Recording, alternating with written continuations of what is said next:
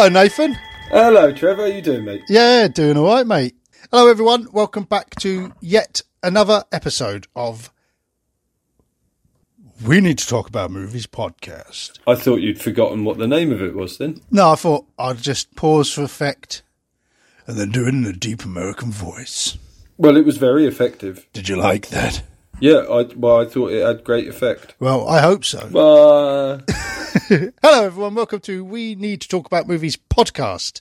And this week, we need to talk about the 1987 British comedy WITHNAIL and I, or WITHNAIL and I. That's how they pronounce it in the film, isn't it? WITHNAIL. Was it a comedy? It's a comedy, yeah. Did you not find it funny? No, but it makes a lot more sense now you've said that.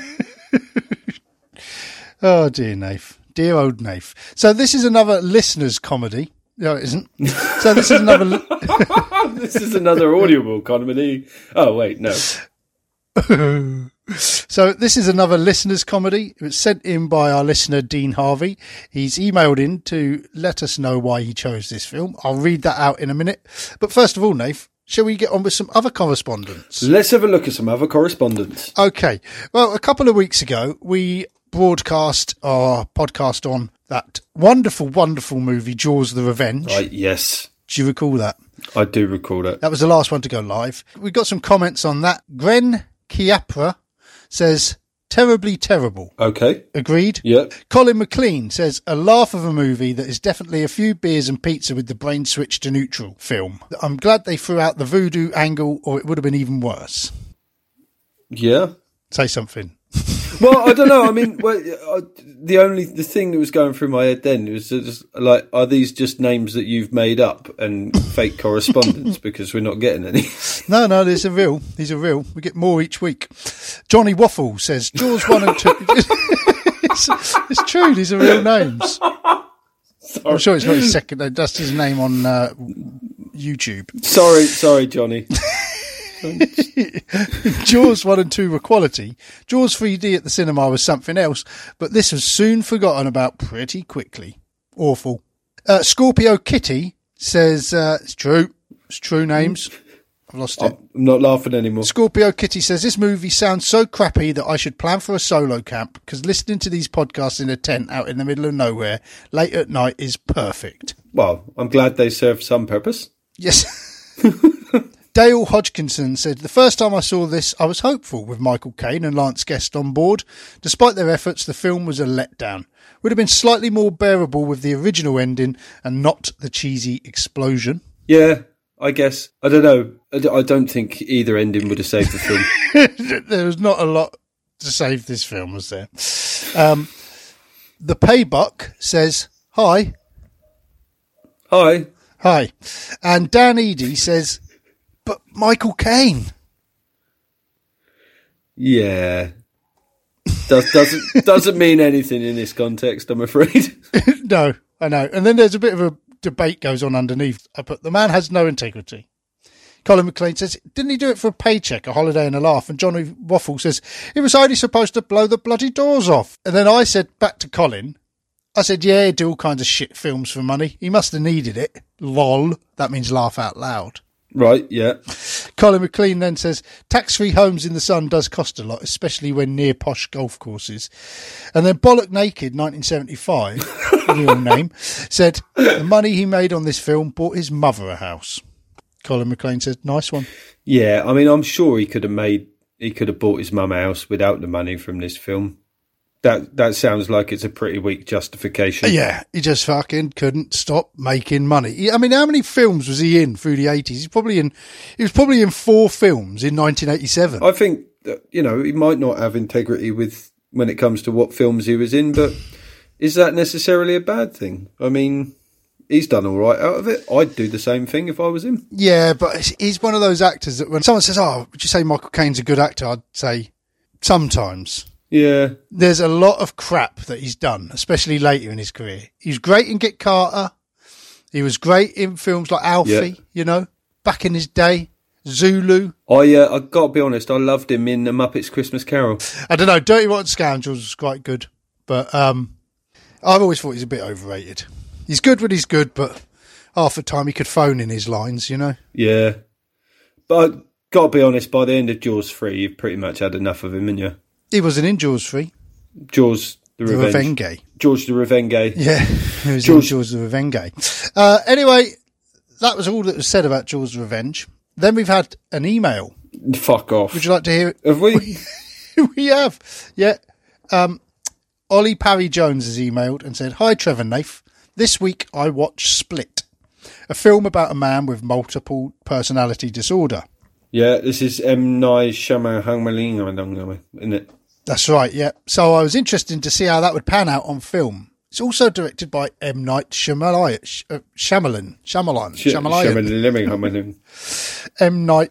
M. Night Shyamalan.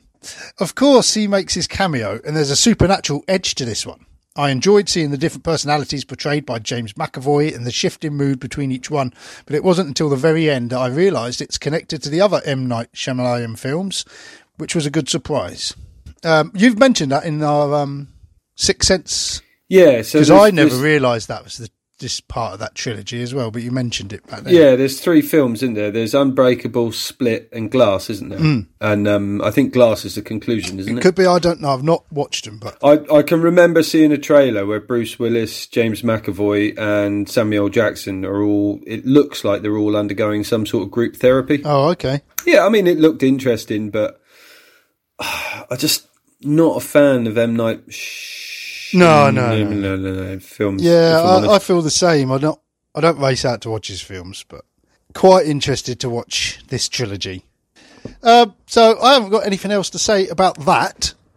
But at this time of the evening, I always ask you a question, don't I, Nath? You do, and this week they are white with blue polka dots. That's weird because I always ask him, "What are your testicles looking like today?"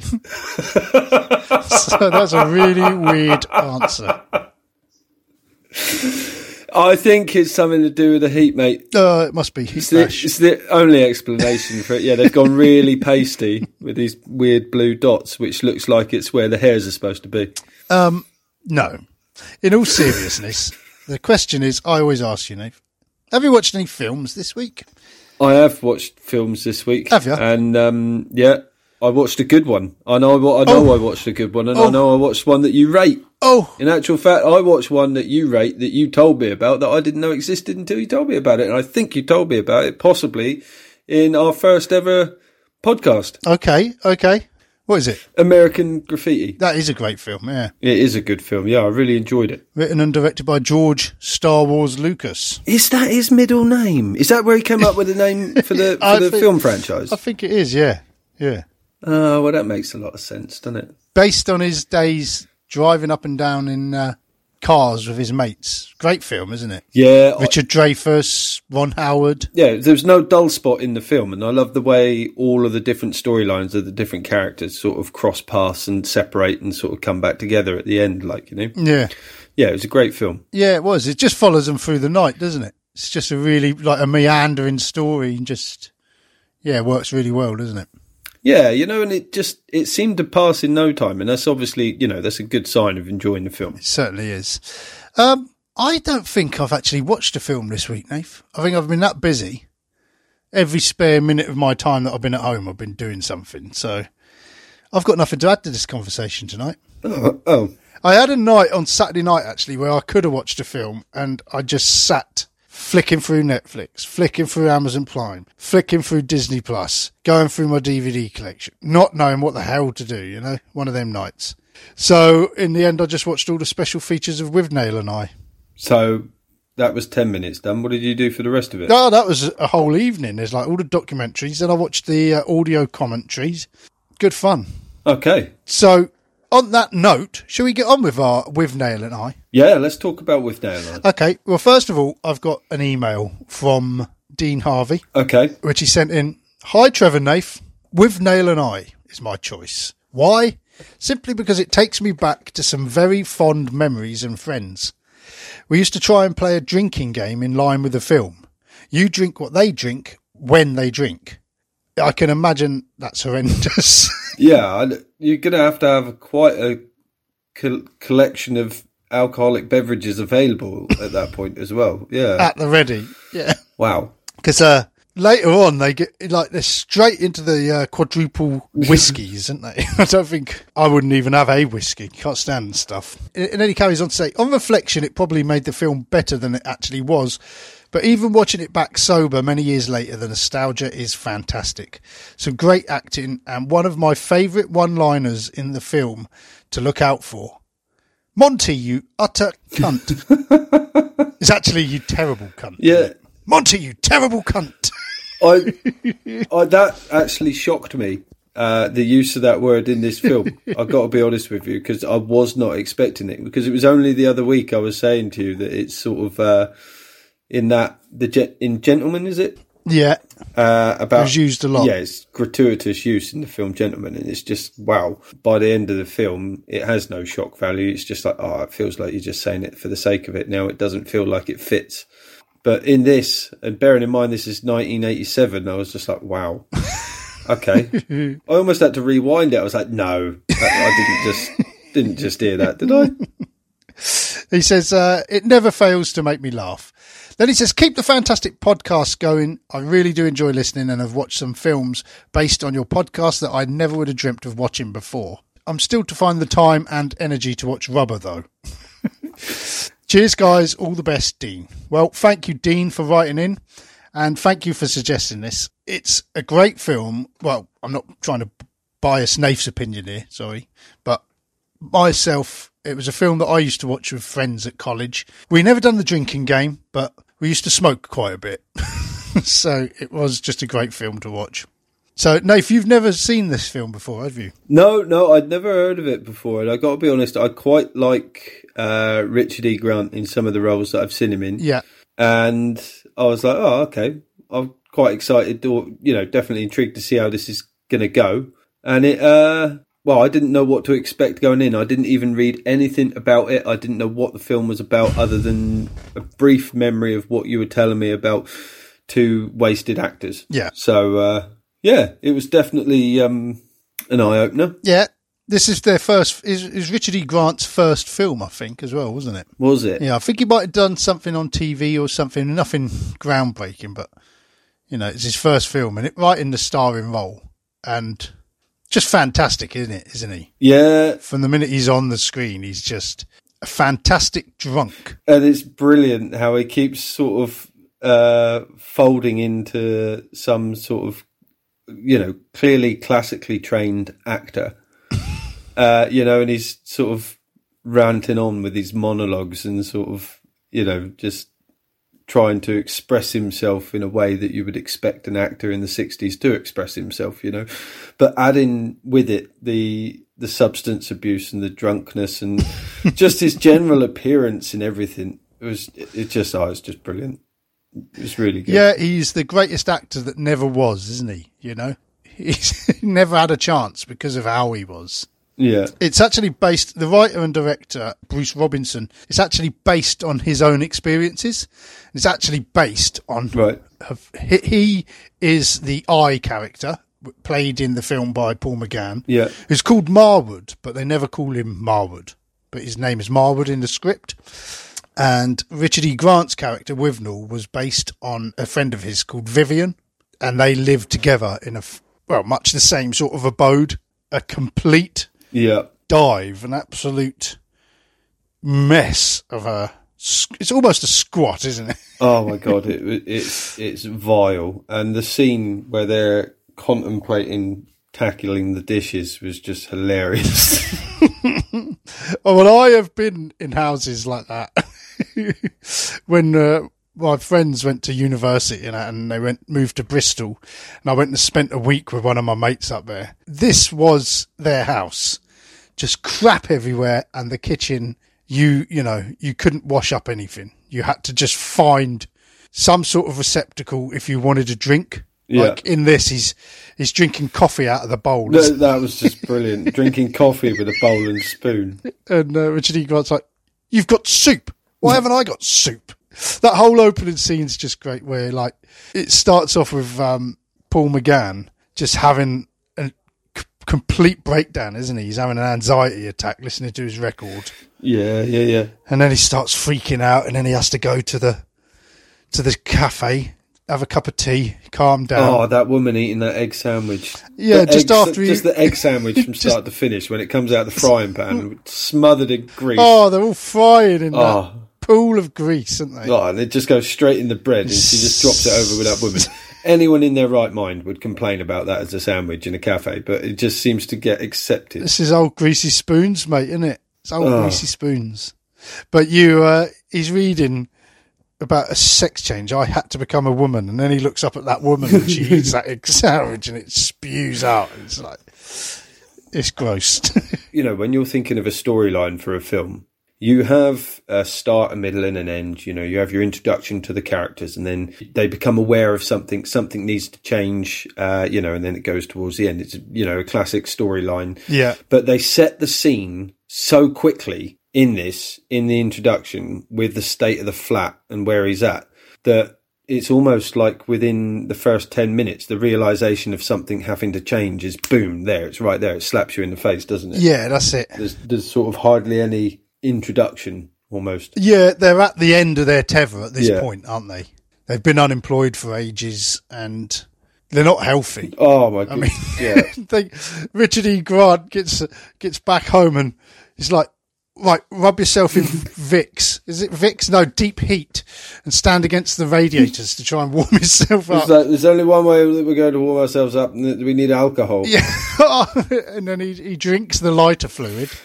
Because there's no alcohol in the house. Yeah. And he's like, don't drink that. And he's like, what else have you got? You've got lighter fluid in your toolbox. He goes, no, I haven't. He goes, what about your antifreeze? He goes, never mix your drinks. just all these lines just throughout, just creasing me up. But apparently that scene, they practiced it and the lighter fluid had water in it.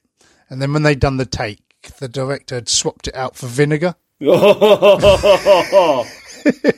So he tips vinegar in his. So he wanted a reaction when he swallowed it. Yeah, he got a reaction, but then Richard E. Grant was actually sick on Paul McGann's feet at the end of the shot, and he collapses on the floor. Oh, good. Richard E. Grant actually is teetotal, and even when he was filming this, he's allergic to alcohol and he never drinks. Right, but the director convinced him, stupidly probably, but to have one night where they got him completely inebriated, just so he had that chemical sort of memory of it. Yeah. And I tell you, the film's his performance in this. I always thought Dudley Moore was one of the greatest drunks on film in Arthur, followed by Jim Leahy. Probably Jim Leahy tops it these days out of Trailer Park Boys. Yeah. Richard E. Grant's there somewhere in between the two of them. I think it's just great. Oh, mate, he's have you seen The Hitman's Bodyguard? No. He's actually in that. Right. And he plays a lawyer or someone of some description who is super paranoid that someone's trying to kill him, and he hires Ryan Reynolds to be his bodyguard right at the start of the movie. And when Ryan Reynolds goes into his apartment, he's just got pills poured all over his desk, and he's sort of on his knees next to it, just kind of scraping them along the desk into his mouth, and he's just a complete paranoid, twisted wreck, and it's just like it's this is like right, I see where he gets that character from. I think a lot of people sort of remember him from this character. Yeah, not a bad character to play to kickstart your career, is it? No, it's very, very memorable. If you've seen it, you're always going to remember him for it. Paul McGann, I can't think I've ever seen him in anything since. He must have been. I've seen his brother in stuff. His brother was in the Upper Hand. Alien 3? He was in Alien 3. Oh, he was in Alien 3. And so was Danny, the bloke who plays Danny as well, was in Alien 3. Right. Yeah, they're both in that. But Danny, the drug dealer as well, is a great character, isn't he? He is brilliant. The way he speaks. Now, why do I recognise that? You recognise that character. They've used him in something else. The same actor playing the same character. See if you can think about it. Ozzy Osbourne made me sort out every coloured M&M or something like that, isn't it? He wanted all the... Oh, is it Wayne's World? Yeah, Wayne's World too, yeah. Doesn't he play Derek or something in that?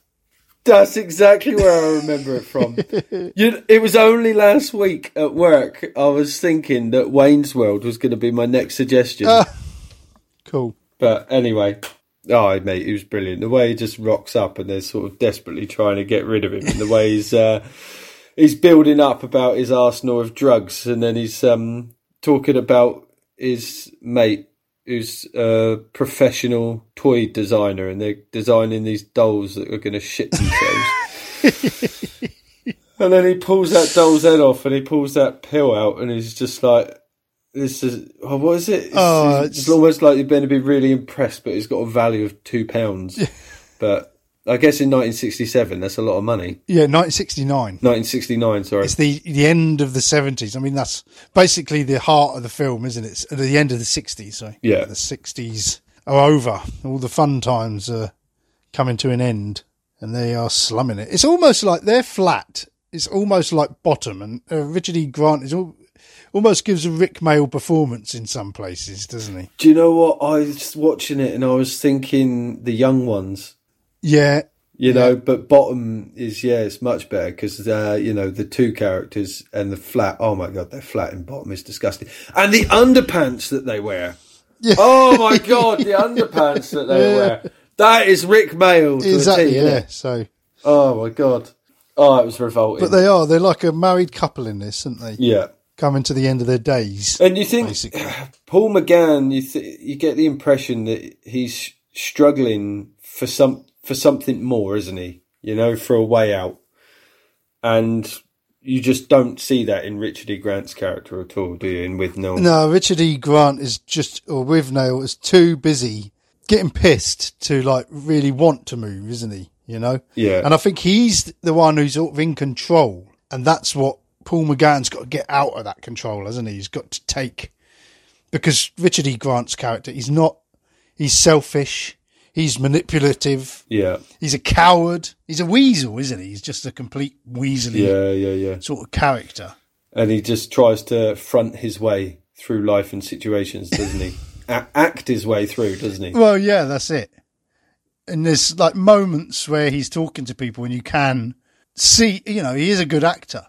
When they're in that pub and Marwood walks past that chap, that Irishman. Yeah. Ponce or something he says, doesn't he? Yeah, something like that, wasn't it? And then he's in there and he's like, I think it pans out that he's been in the toilet for hours because he couldn't come back out, wasn't it? Right. Because when he gets out, Richard E. Grant's like, I've been on the phone to Uncle Monty for like hours. Come on, we're going to the country. He's planned it all. Whereas he's only looks like he's only gone in and out, but he's in there and he's like, oh my God, that bloke's going to beat me up. And what have I done to offend him? And then he reads on the wall, I fuck asses. And he's like, what if he fucks asses? Really paranoid. Proper sketching and then, out. As soon as he comes over to Richard E. Grant, and what is it? Richard E. Grant says something like, I have a wife, or my wife is having a baby. I have a condition. I have a heart condition. If you hit me, I'll die, and that'll be on your hands. Yeah. Trying everything, isn't he? Yeah. Hamming it up. Yeah, that's it. And then he just sends Marwood to the, look, it's obvious you want to take this out with my friend. Why don't you and him go out and he just pushes him to the wolves all the time, doesn't he? Yeah. He's a real shit. He's a shit friend. Just throw him under the bus. That's fine. That'll do. Yeah. And no worse than with Uncle Monty. Oh. It's like the whole setup of that was he gets the key to the holiday cottage up in the lakes. And as he's got it, he waves it. He says, free to those who can afford it, very expensive to those who can't. Yeah, that line. So basically, by the time you get to the end of that of the film, you realise that it's free to him because he can sort of afford it. Yeah, because he's an Eton boy, isn't he? Like his uncle was from Eton as well. Yeah, and he's actually selling Marwood to his uncle. He's like made out that he's a toilet. What was it? Toilet trader. What was it? A toilet trader. Toilet trader. Oh my God. Because, you get super strong hints all the way through that you'd have to be a blind man to miss about his uncle's persuasion. Yeah. Which, isn't a problem. And then when he turns up, you first think that he's decided to do it all on his own accord. And then... Yeah, he just turned up. Yeah, it slowly unfolds that He's been led up the garden path, so to speak. The director, Bruce Robinson, he has sort of said that he was in Franco Zeffirelli's, I think it was Romeo and Juliet. Right. We watched it at school, actually. We had to watch Franco Zeffirelli's Romeo and Juliet. But the director, Bruce, was a young guy. And like I say, Marwood is completely based on him. And the Uncle Monty advances is taken straight from the advances of Franco Zeffirelli to the director, and the director said that he used to be petrified when they was all on set in Italy. Yeah. And he would just go in his hotel room and just lock himself in there and just like, oh my God, I don't, he's trying it on with me. And then one night he kicked the door in and turns up sat at the end of his bed in makeup, blusher and rouge. And like, and he says that line, he says every line that I've put in here is straight from Franco Zeffirelli's mouth, because I wanted him to know when he watched that film. Yeah. Shit, the cat's out the bag. Now, with the Me Too movement, he'd been, they'd have found other ways around sort of pursuing it. But back in those days, you had to use your ingenuity. And what is the line he says? It's like, are you a sponge or a stone? Oh my God, yeah. Just like some people soak up. Oh, I can't remember how it goes. But either way, it was horrible. Is he basically asking if you're a giver or a taker? Is that what he was saying? It's possibly, yeah. Yeah, not very nice. Pretty intimidating. To be honest with you, right, it's not anything to do with their sexual orientation. It's when anyone is behaving in such a way as an overpowering sexual predator, it is really unpleasant. Yeah. And in the context of this film, because the way it's shot in that bedroom scene where McGann is basically naked and he's very frail looking and very small looking, and Richard Griffiths is, as Monty's, is quite a large, sort of big character, isn't it? And you're sort of, from the way it's shot and the lighting, you're convinced that he would be able to overpower him, and you see the fear in McGann. There's that one shot where Uncle Monty opens his gown and you see Paul McGann just sort of look down at what you can only imagine is like his erection chasing him, his face just like, it's completely horrified. It cuts to that look on his face like, oh my God, he's coming at me with that. Yeah, and then sort of he very quickly tries to avert the scenario by convincing Monty that him and WITHNAIL are lovers. Yeah. and that WITHNAIL won't admit to it, and he's sort of twists and turns and wriggles and eventually works his way out of it by playing at the sympathies of Monty. And he does finally get away with it, but you can only imagine that he must have been seething afterwards. Well, he runs into there, doesn't he? Wake up, you bastard! But it's also, that's the trigger in the plot that's needed to drive him to the point where he's to make that final decision of, right, okay, I need to get out of this toxic relationship, because it is a toxic relationship. Like you say, they are like an old married couple, aren't they? And I mean, the film, a lot of people back in the day even were concerned that it's homophobic, but the director could, he says, I'm not homophobic. This is experience. And, when he retells these stories now, he says he laughs about it. At the time, he wanted to cry about his whole life, about being in this situation where they had no money, where him and his friend used to go sifting through bins all around Camden Town, filling bin bags up with bottles just to take the bottles back to the off licenses and get like as much money as they could to go and then buy more drink.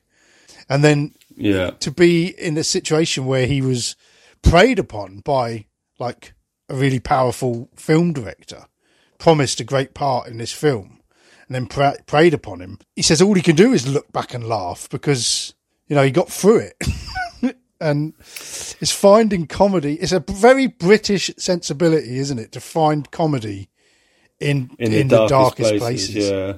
And that's why I think the storyline works so well, is because it is told from such a true life perspective. I mean, I wasn't aware of anything that you were telling me that these were all real experiences, but the story tells as if it was real, and it is very much believable, and you can imagine these things actually happening, Yeah. And I think that's what what gave it that sort of edge, I think, as a film, because, you could easily set out to make this film and miss the mark, couldn't you? Oh, you could, yeah.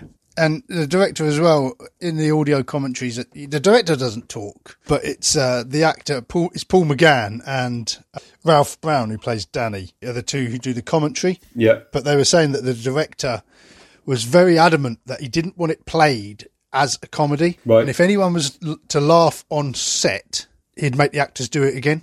He's like, we're not going for the laughs. I want this to be realistic. I want the situation to be funny. I want it to be what they're putting themselves through, which is funny, because they were supposed to be real people just talking and reacting to things. And if they got the characters right, then the scenes and the comedy would work within the film. Yeah, yeah. But he didn't want it to be farcical, which was to the producers, or to one of the producers, they were panicking a bit when they was bringing back the dailies, and they're like, none of this is funny. What are we watching here? This isn't funny. And they, on sort of day one, the director almost walked off set because the bloke was going, right, we need it more funny. Monty needs to be more like Kenneth Williams and all this, And he's like, I've produced comedies in the past. This is how comedy should be. But the director was like, right, this is my vision, and I know what's going to make, it is going to be funny. And it did, it's proven all these years on. It's one of those cult classics that so many people still love and quote today, Yeah, yeah. One of the producers, because it's handmade films, and one of the producers was, or the main guy who put the main money up to start handmade films, was George Harrison from the Beatles. Right, yes. And he set it up to make Monty Python and The Life of Brian. Right. Because basically, after The Holy Grail, everyone loved it, and everyone said, oh, if you make another film, we're there. All these companies will produce this. Yeah. And then it's like, right, we want to make a film about Jesus. And suddenly everyone was like, no, we're not making that. No one wanted to touch it because it's a controversial. Yeah. Basically, I think it was Eric Idle was at a party and George Harrison was there, and he was talking to him, and he said, what are you doing now? And Eric said, well, we've written a film called The Life of Brian, and talked him through it. And he said, but we can't get anyone to make it. And George Harrison was like, I'll produce it just because I really want to see it. So, no way. Yeah, I want to see that film. So, yeah, I'll pay for it. So he helped set up the funding, and then, yeah, they made several films. I don't think handmade films are going now, but yeah, handmade films started from that. That's crazy. Yeah. Lovely bit of trivia for you there, folks. Do you like the old trivia? I've got a few bits of trivia for you, and I. Mate, I am always fascinated by your trivia, Trev. Always. Oh, I know. You said, Trev, your trivia's hanging out, mate. But I never mind. Well, he's got his trivia hanging out. I am more likely to point out when you're keeping your trivia to yourself. Come on, Trev, get your trivia out. Come on. We're at a party, mate. Share it around. Get your trivia out. Come on, Trev. Get it out, boy. Another interesting bit of trivia there. Do you want another bit of trivia? Go on, mate. Chris Evans bought WITHNAIL's coat for £8,000-ish. What? Just because it's a film prop? Or because he really liked the coat? Probably the film prop. Probably just to say, I've got WITHNAIL's coat. Man, it looked disgusting, didn't it? Yeah, it did. I shouldn't imagine he ever wore it. What people do with money, it's crazy, isn't it? Fair enough. He's got the money. Fucking let him, mate. Yeah, have it. I've got another fact for you. Go on. One more. The song Light a Shade of Pale that plays in the opening credits. Yeah. King Curtis recorded that. And that very version that they're playing was the very last performance King Curtis did. And that night, when they recorded that session, he was shot and killed in the car park. Fuck. Yeah. Well, there you go. I mean, I've got to be honest. I feel an arsehole for saying it because someone died, but it's not as up there. I think you sort of definitely peaked with the George Harrison. Oh, yeah, George Harrison story. Yeah. It is a peak, isn't it? Yeah. Just tuck your trivia back in, mate. Down, boy, down.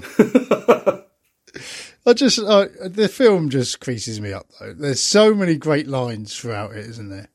Like, where they go to the farm and they get there and it's complete shithole. First of all, they've driven all the way up there in the rain. It starts raining as they get there to the Lake District. And Marwood's driving, and his windscreen wiper doesn't work, and he's relying on a very pissed and half asleep WITHNAIL to tell him what's in front of him. The car in general was just perfect choice for them. Yeah. It's definitely come from Richard E. Grant's family, isn't it? Or not his Richard E. Grant, but WITHNAIL's side of the family. You know, it's come from real money. Yeah, and that's it. And it's the fact that it's a Jaguar, and it's just like, it doesn't matter that it's a Jaguar. It's a pile of shit. And it's just fucking falling apart, missing headlights, just rotten. You know what I mean? But yeah, it's, you know, in their head, you can imagine them like they're completely convinced it's something special because they're driving around in a Jaguar. Oh. I love it as well, the setup with the when Danny turns up and he's got that fairy liquid bottle. And you say, oh, you could have that or something. And you think, what the fuck's that? And then a bit later on, Richard E. Grant's talking through like, oh, there's instructions with this. We've got to find some child's piss. We basically fill this bottle with child's piss. When you get pulled over by the police, you refuse everything except for a urine test. And then you use this bottle and like you get away scot-free. And they set it up, and then later on when he's drunk and they get pulled over, Marwood wakes up and like Richard E. Grant's driving. He's like, what are you doing? You can't even drive. And he's like, I'm making up time. And then the police pull him over. And he's like, blow into this. No, I don't have to. My cousin's a QC or something. And then the policeman goes, get in the back of the van!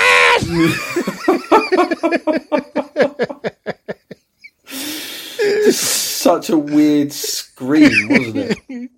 But then when he's in the police station and they're like, the camera pans around them all, doesn't it? And it's like, what's this Joker doing? And they open up the screen and Richard E. Grant's there like with this tube, and the bloke pulls him over and there's fucking piss going everywhere out this tube. It's just completely failed, didn't work at all. Oh, it's just brilliant. And you just think, oh, they're going to get off because of that. But no, everything goes wrong. It's great. It's good because the storyline has a resolve as well. And McGann's character, you know, you are willing him to sort of find a way out of this madness because, you know, you get the feeling that he is getting some sort of mental health issue as a result of it, don't you? Oh, yeah, yeah. My thumbs have gone weird. My heart's beating like a fucked clock. And Danny's back there, and he's giving him that fucking joint, and they all start spinning out. It's just fucking brilliant. The Camberwick carrot or something? yeah. And he's like, oh, it takes at least 12 papers, and you see him sort of making it. It's impossible to make a joint with that many Rizzlers. It's impossible to make the Camberwick carrot with any less than 12 Rizzlers. Yeah, it's just brilliant. I got to be honest, his lines are the best. I think after watching it, Danny is the best character in the whole film for me. I just loved him. I don't know. I mean, it's such an ensemble piece. It just, I don't know. I love them all. They're all just brilliant. Uncle Monty's brilliant. Richard E. Grant's brilliant. Paul McGann, you know, he just plays it great as well. But yeah, there is some great lines. And actually, Danny, in his strange way, he has all like the sort of the most important lines of the film that sort of summarise everything, where he says about like London is a country coming down from its trip. They're even selling hippie wigs in Woolworths, he says, you know, and it's like the 60s is done, and he sort of points that out, doesn't he, you know? Yeah. And I can't remember what he says about the hot air balloon. About, you know, you're holding on to a rope and you've got to make a decision whether to let go and fall to the ground or to keep getting high. But the question is, how long can you hold on for? Or something like that. Yeah. I can't remember how it goes. And it's like the same when Marwood, when they're smoking that joint, and he starts freaking out and he's like, just sit down, chill out, find a calm space. You need to find a calm space. And he's like, I need some downers or something. You can't remember what he asked for. And he's like, yeah, he asked for Valium. That's right. I need some Valium. He goes, you want a downer? No, why do you trust one drug and not another? Yeah, and, you know, that's something that's very fucking relevant today, isn't it? You know what I mean? Because we're living in a country at the minute where people are being advised to have this vaccination against COVID, and so many people are up in arms. And I know I know loads of people that buy into this conspiracy theory and, I'm not having that in me just because the government say I should. And then the amount of uncertified chemicals that they're putting in their bodies. Well, yeah, that's it. It's all the same people who, like, the only people I know who wouldn't do it are the people who are still on drugs today. Yeah. Yeah, they've been doing drugs all their fucking lives. And it's just like they've got no evidence or support of where the drugs that they're taking have come from, or how clean they are, or what they've been cut with, or where it's been to get to them, or, even where they're getting it from, because they're getting it from a second, third, fourth, fifth hand down from someone who had the clean stuff in the first place. Yeah. But they're quite happy to ram that in themselves to have a good time and not have a care in the world, And then, of course, you always hear of people dying taking recreational drugs all the time. But they ignore that and justify that however they must to make it acceptable. Yeah. But they'll fight the vaccine all the way to the hospital. Yeah, it's strange, isn't it? Crazy, isn't it? Yeah. But yeah, in the words of Danny, why trust one drug and not another? The Danny scenes, it's just great when Richard E. Grant, I could match any drugs that you take, and that's the first time that Danny takes off his glasses and you just see his eyes are fucking black and beady. He's like, choose your words very carefully or something, isn't he? He's like, if I medicined you, you'd think a brain tumour was a birthday present. Although it's all sort of, it's not filmed in a slapstick sort of way. They are real characters going for a real situation. It is comedy, and there are scenes and experiences in there that a lot of people can relate to. I think so, yeah. When we was younger, and it's an awful thing, but we went through sort of the rave phase as films like Fear and Loathing in Las Vegas came out. Yeah. And I remember my friends, like some of them, just thought that they were Hunter S. Thompson. Yeah, they thought they were Hunter S. Thompson. A couple of my mates would always wear the Hawaiian shirts and bought like the hat and the glasses. And one of them even had a cigarette holder. Yeah. And I think watching this is like the English alternative to Fear and Loathing. Yeah, and even the font on the front cover of the DVD is identical to the font of Fear and Loathing in Las Vegas, the novel and the film. Whether that's just something that happened later on, I don't know. I actually did read Fear and Loathing in Las Vegas. I haven't actually, that I recall, seen the film the whole way through. And now you say that, I could definitely see it for sure. Well, yeah, because I mean, in Fear and Loathing, he doesn't want to get out necessarily, but you got Dr. Gonzo, who's just a complete animal, isn't he? Yeah. But they're both as bad as each other, Whereas this, Marwood is, although he's not a victim, he's, like you say, he's the one who's torn and tormented with it, And I think from when we was back in our rave days, I was very similar. I was enjoying it, but at the same time, it's like, how long is this going to go on, Yeah. What's the end game? Yeah, enough is enough. But then the next weekend it'll start again. But at least we sort of had jobs and we worked and we were responsible, I never lost a job over it. I never was late with rent or anything like that, I always ate food properly through the week. Just the weekends was just... it's all things in moderation, isn't it? This is a very extreme example, isn't it? And I mean, WITHNAIL completely just uses everyone to get drunk. He uses, as we've said, Paul McGann to get Uncle Monty there. But once Uncle Monty's there, Paul McGann wants to go because he sort of sees what's going on and he's got this fake grin the whole time. And he says, my gum is aching. I'm forced to smile the whole time I've been here. But WITHNAIL is quite happy to just sit there, take all the food, take all the drink. And I mean, the cottage feels like a different place once Uncle Monty turns up, because at the point that he turns up, they think he's the poacher, don't they? Michael Elphick. Yeah.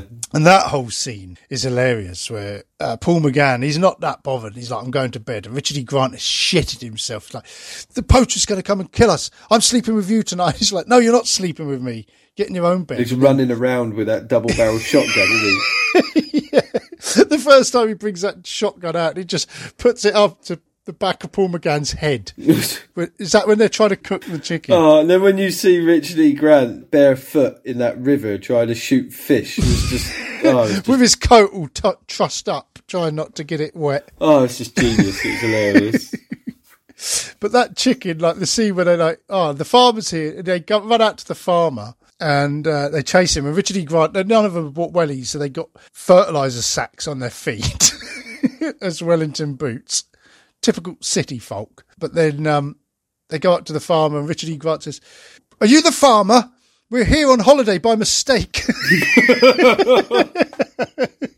And then they ask for food and for wood or whatever. And then the farmer comes down and he goes, "I bought you a chicken." And then the next shot is them in the kitchen looking at this live chicken on the counter. Paul McGann's like, I can't kill it. And Richard E. Grant's like, "I could, I'm famished."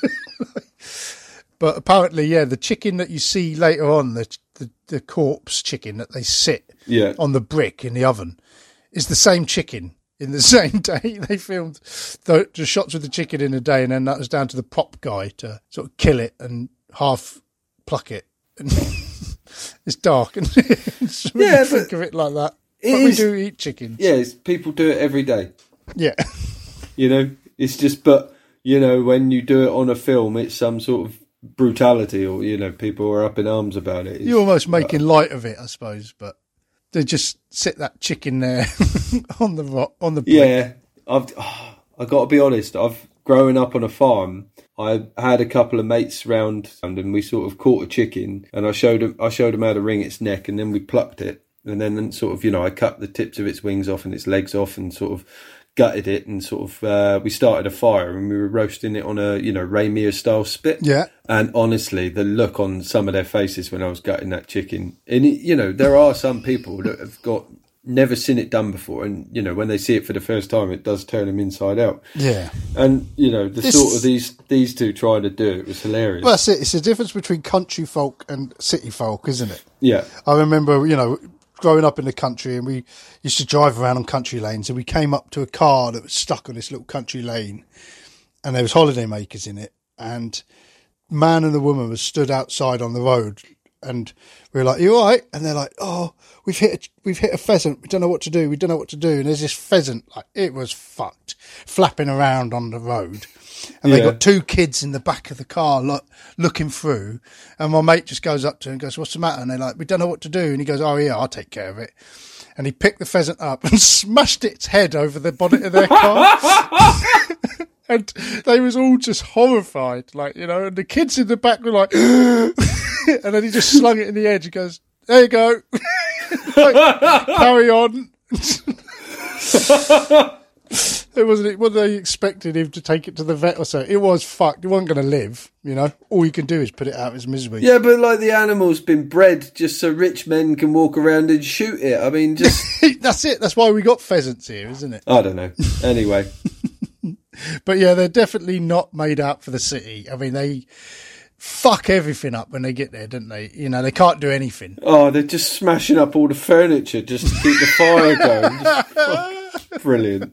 And when Monty turns up, there must be holes in the ceiling from discharging a shotgun inside. There's no furniture in the fucking kitchen because they burnt it all. And he doesn't bat an eyelid at it, does he? No. He gives them money to get the boots. No. He drives them into town, but he's horrified. He's completely ashamed to be seen with them because they look like tramps. You didn't even shave this morning. Horrible.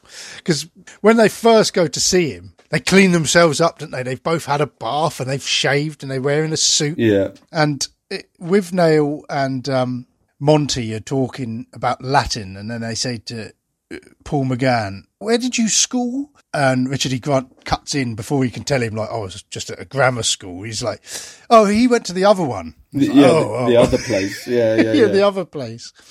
But later on as well, Richard E. Grant and Monty are both talking Latin when they're playing the game and joking, and you could just see it's right over Paul McGann's head.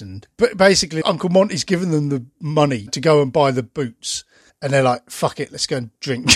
And they go to that bar, quadruple whiskies, and they get fucking shit-faced, don't they? But there's the thing, like £50 in 1969 is a huge amount of money. And he gave them £50 each to go and buy Wellington boots. It's just like, what the fuck kind of boots are you going to bear? Was it 50 or 20 each?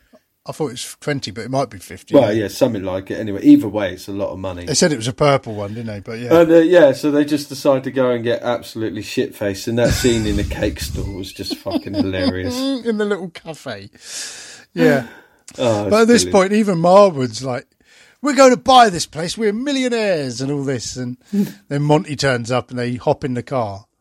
But Monty's like cross with them. But I think he still thinks he's on for a lay, is the trouble, isn't it? Yeah.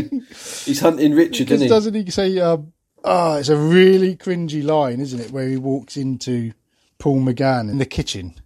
I'm preparing myself to forgive you, he says, doesn't he? He goes, I'm releasing you from the vegetables to transfer you to the meat. It's like earlier on as well when he's talking about the carrot.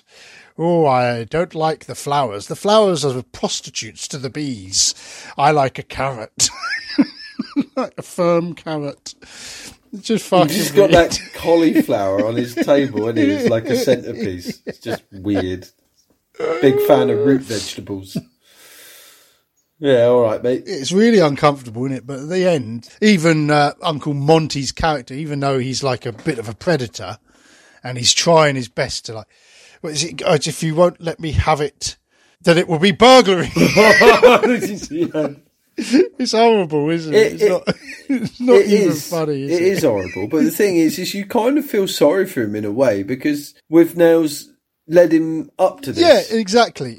And even Marwood feels sorry for him when he reads the letter. Yeah. Oh, poor bloke. He's heartbroken for him, isn't he? Because he's heartbroken. Yeah. And they've lied to him. He wasn't privy to that betrayal until he needed to, for necessity, to get himself out of it. But that Richard E. Grant's character just absolutely no morals. No, that's it. He just does whatever he has to get what he wants. And that, and he shows it time and time again through the film. And then it just builds up to this one big betrayal for a weekend of way of fine dining, fine wine at someone else's expense. Yeah. In more ways than one. And it's just, But it's brilliant because it is the final nail in the coffin. Yeah, and then he gets that telegram arrives and he's called back. They want to see him again for some part. And Richard E. Grant's face just says it all, doesn't he, when he reads it? And like, oh, well done. But you can see he's like, fuck, I'm getting left behind again. Yeah, but through no fault of anyone's but his own. Yeah, exactly, yeah. He's not helped himself, has he? The original ending in the screenplay had WITHNAIL sort of sees his mate off, and it wasn't him giving that performance at the Wolves. Yeah. Where you think, well, he is a fucking good actor. It's a shame he's putting all his talents into the wrong area. Yeah. But the original scene was he fills up the double barrel shotgun with wine. Right. And then he drinks them back and then blows his head off. But it wasn't the true ending, even though the character he's based on did die. Right. But he died of throat cancer. Yeah. But it wasn't a true ending to the story. It was like a fantastic, great way to end it. But they didn't need that ending. And I don't think it did need that ending. No, it ended perfectly. One's moving on and one just isn't. And it's like it, isn't it? In the town where we all sort of hung around, you can still drive through there and see the same faces in the same places. Yeah, the ones that got left behind. Yeah, but again, it's down to them. Yeah, exactly. They've never tried hard enough, have they? No. I mean, let's face it. I mean, we're only a stone's throw away, but we got out. Yeah, and because you've got to want it hard enough, haven't you, to not want to be in there. And you got to, you look for different things in life to sort of focus on and to draw you away. But for some people, there's nothing, is there? Yeah, I think the hardest thing though is that realization, and it's not always the case, but a lot of the time there are certain infectious people that constantly want to drag you back. Yeah, where they're going, and you have to come to that conclusion in your own time and that realization. And it's often separation from those types of people that is the catalyst for getting you where you want to be. Yeah. And that's exactly, what this film is about, isn't it? Yeah, recognising that and needing to get out because... Yeah, and the thing is opportunities, now, no matter how big or small, arise for people all the time. But it's recognising that you need to seize that. Don't be afraid of it. Seize that opportunity. Yeah. And use it to get away from what's holding you back. Because WITHNAIL, even at the last time, he's like, all right, we've got to get back. I've got to get back to London. He's like, well, I can't go yet. I haven't finished my dinner. I'm still eating. And then the next scene, you see him in the car with a napkin round his throat and eating his dinner on his lap while they're travelling. He's still got his dinner with him. He's still got to be in control. He's still got to have his way, hasn't he? Yeah. But, all he put Marwood through, setting him up and it was a tactical necessity, a calculated risk. Just horrible. Heartless shit. But all in all, mate, not a bad little film. No, you enjoyed it. Yeah, I did and I didn't, mate. I appreciated it. Yeah. Definitely. It's not the sort of film that made me feel really uncomfortable. Well, that's something. Yeah, but it's I don't know. I guess if I'd have watched it back in the day, I think I'd feel more into it now. Yeah. You know what I mean? I think coming into it fresh at sort of 37 years old in 2021, it doesn't have the same impact for me that it would have had. No, but then there's a lot of films like it, and I think the same with this, because when I first watched it, I was like, this is boring. I don't get it. It's not funny. Then a year or two later, watched it again and I got it. And now every time I watch it, it's funnier and funnier. Right. On repeated viewings. Very much like the Coen brothers films. A lot of their films you don't quite get first time. Some you think is great, but it's not until the next time you watch it you pick up on all the nuances and all and it becomes funnier. And I think WITHNAIL and I is definitely one of those films, because the first time I watched it, I enjoyed it, but I didn't think it was as great as everyone made out. But having watched it several times since, because I don't know how many times I've watched it now, but each time I love it more and more. And this time, watching it for this, was probably the best time I ever watched it. I really, really loved it. Mate, it is a funny film. I'm not denying the humour in the film, It just, on a first viewing, it was a bit like, just... It does feel a slow, strange start when you first watch it, doesn't it? It takes some getting into. Yeah. It starts in such a dark, dank, horrendous place. You're just, not uncomfortable, but you feel dirty from the very beginning, don't you? Oh, yeah. And that scene where they're like, there's something risen up from the dishes. Oh, my God. Fork it! What is it? It's matter. What kind of matter? It's like, it's gross. It was foul, man. Well, Dean Harvey, I thoroughly enjoyed watching this again. A great recommendation. So, yeah, if you've got any recommendations for us out there, please email us wnmovietalk@gmail.com, or you can put it under the pinned post on our Facebook page at facebook.com/We Need to Talk About Movies podcast. Can't they, Nath? Yes, they can. And we very much look forward to hearing from each and every one of you. Yes, that would be great if we could hear from you, wouldn't it? But Nathan. Trevor. Thanks ever so much for joining me. Thank you very much for having me. I've really enjoyed it. And next week, it's one of my choices, which I was still not quite decided on. You on the fence? Oh, I'm on about 7 fences. I'm all over the place, so it'll be a film anyway. I look forward to it, mate. Cool. So thank you everyone for listening, and we will see you all again next week. Chase! Chase!